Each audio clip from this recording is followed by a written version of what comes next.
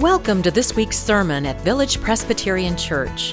At Village, we seek to be shaped by the life of Christ, to practice authentic friendship, and serve the world. You're invited to join us at either our Mission Campus or our Antioch campus. For now, we hope you hear a word for your own life in this sermon.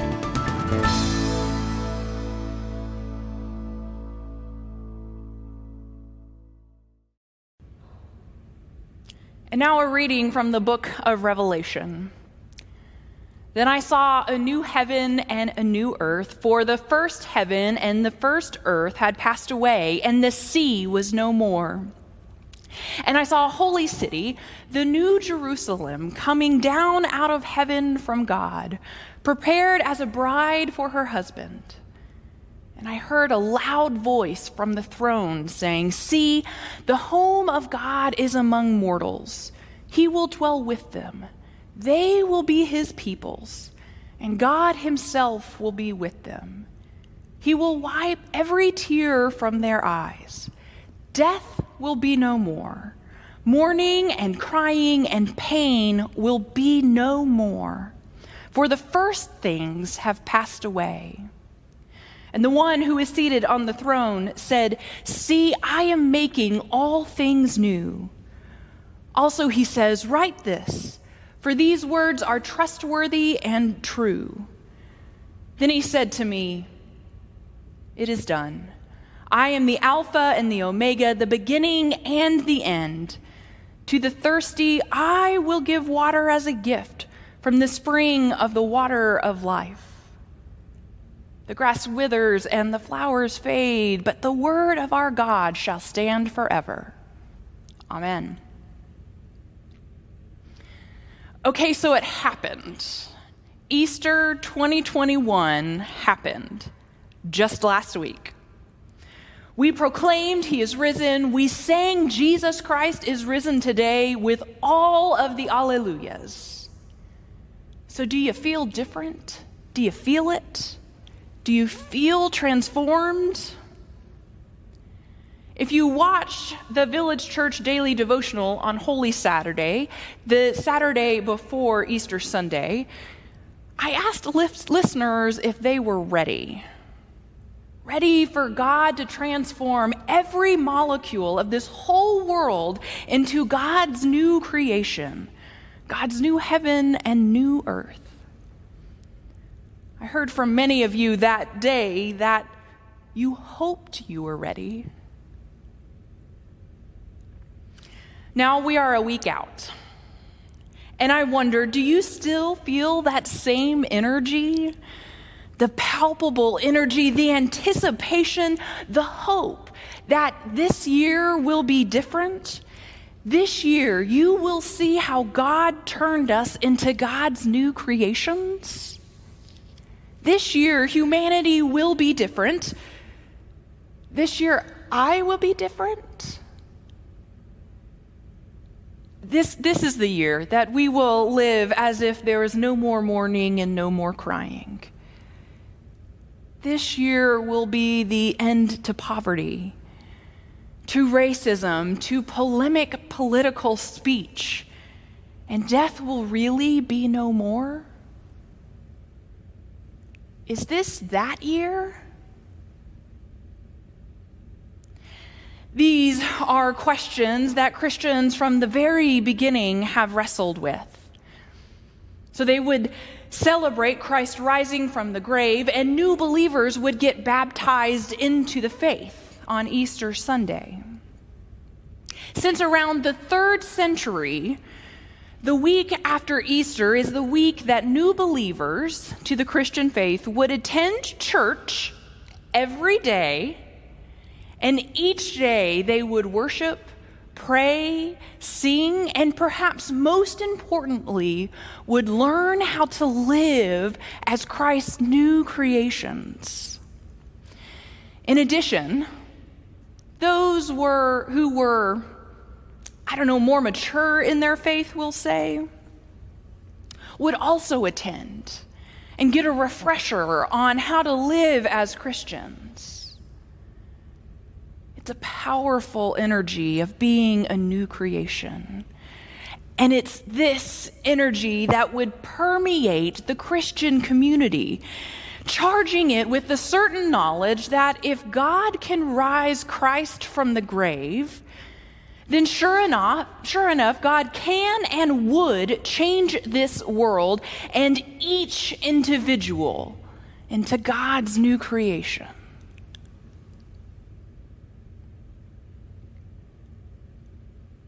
But you see, just as for those 3rd century Christians and every Christian since then, including us today, God's transforming the new Christians was not like showing up for 4-year-old soccer practice, when at the end of the season, everyone gets the participation trophy. No, this type of transformation was from the core of one's being. The fabric of one's own understanding of themselves and their worldview was changing.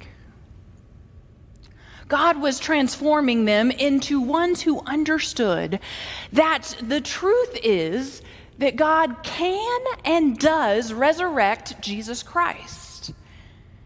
And therefore, the powers of oppression that restrict us in this world can and will be overturned.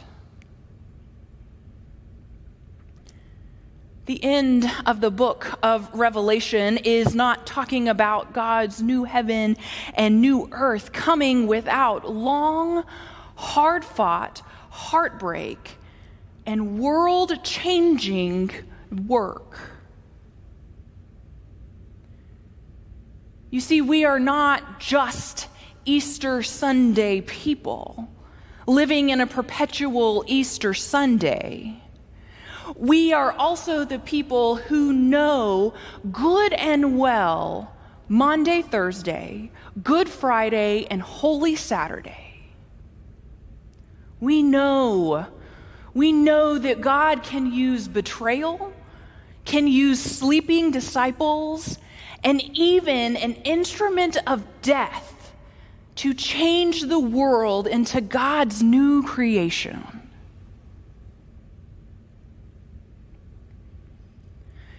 You might be wondering, but how can you be so certain? You too hear the news of mass shootings happening. You hear the ways the earth is being scarred. You're right, I'm a pastor of pastoral care. And you know what? You too have told me about your deepest heartbreaks. So you might be wondering, how on earth can I stand here and tell you that God still resurrects and that God can and does conquer the power of sin and also has the last word on death? You see, I have stood face to face with the deepest heartbreaks of this world. In fact, I have stood with some of you in those deep heartbreaks.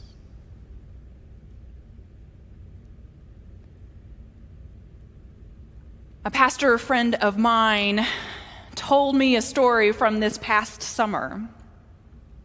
This was the height of the Black Lives Matter protests from this last summer. A church member called her to inform her that her own support and the church's support of the Black Lives Matter movement was causing that church member both anger and confusion. So the pastor and the church member agreed to meet in person, socially distanced, of course. What happened over not just one, but 3 consecutive conversations was a true transformation. You see, it was through thoughtful, honest and vulnerable discussions that these two were able to discuss not just the issue of race and racism in the world, but also the helpful and hurtful responses of the past, and even potential ways to participate in anti-racism work in real and authentic ways in their own community. These conversations transformed both the pastor and the church member, and even their community, into God's new creations.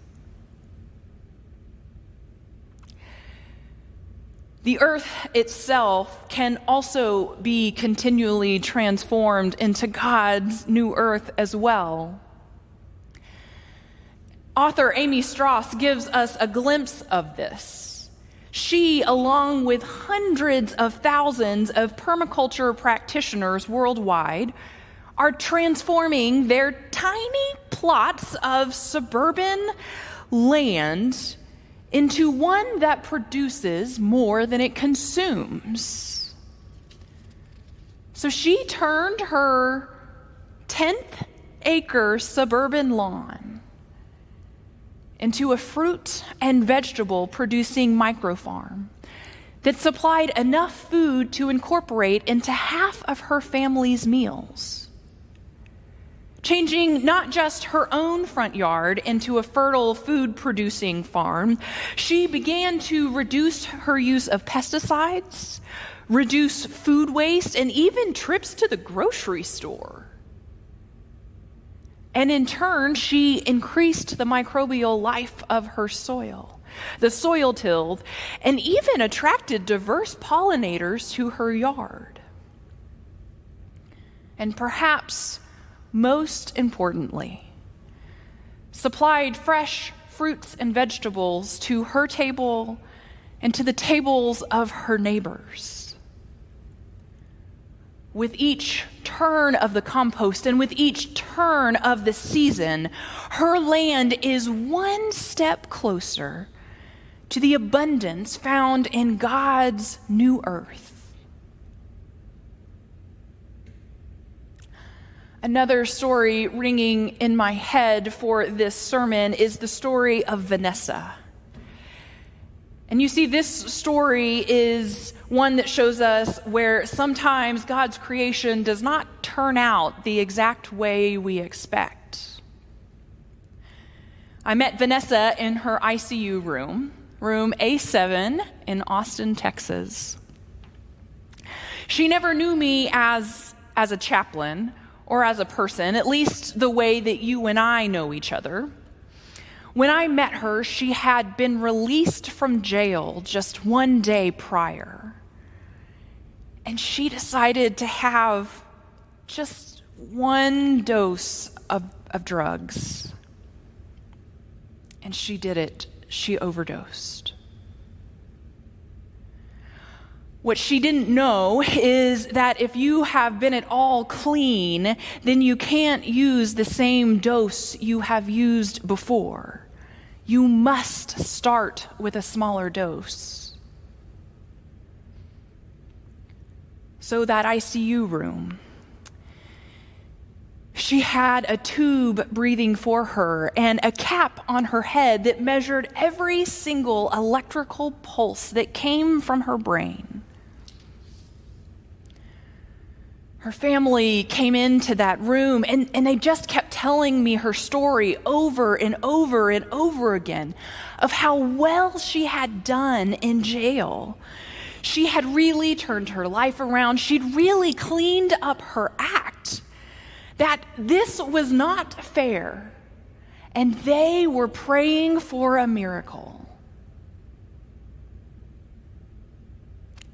And then it happened.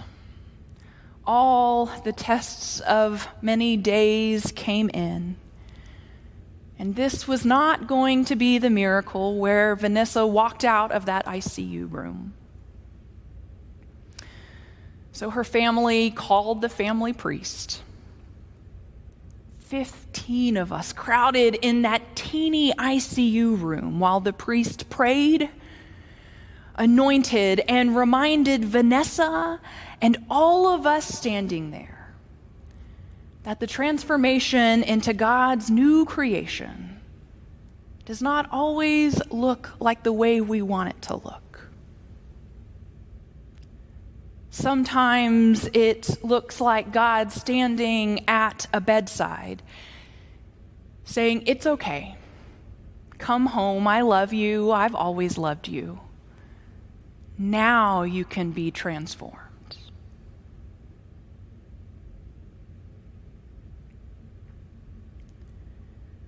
I've stood with many of you at death's grave, saying in the face of death itself the same alleluias that we sing about on Easter. Even at the grave, we sing our song, Alleluia, Alleluia, Alleluia. It's not easy to proclaim the transformation of Easter in the face of the grave of Good Friday. Yet becoming God's new creation is no easy task. You all know this story too. But what we know deep in our bones and what we proclaim year after year and Sunday after Sunday is that it is God who is doing the transforming work. God is the one who raised Jesus from the grave. God really is at work in this world.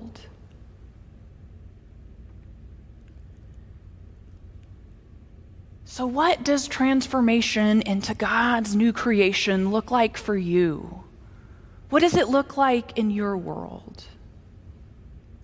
What are you desperately needing God to transform? Perhaps it's a diagnosis, a relationship that desperately needs to find a new path. Or maybe your kid. Your kid is taking your heart to deep and terrifying places. Where is it that God needs to step in and transform this earth into a new creation? Where do you see Good Friday looking for Easter Sunday? Where is it that God is creating a new creation in your life, in this world, and in this community?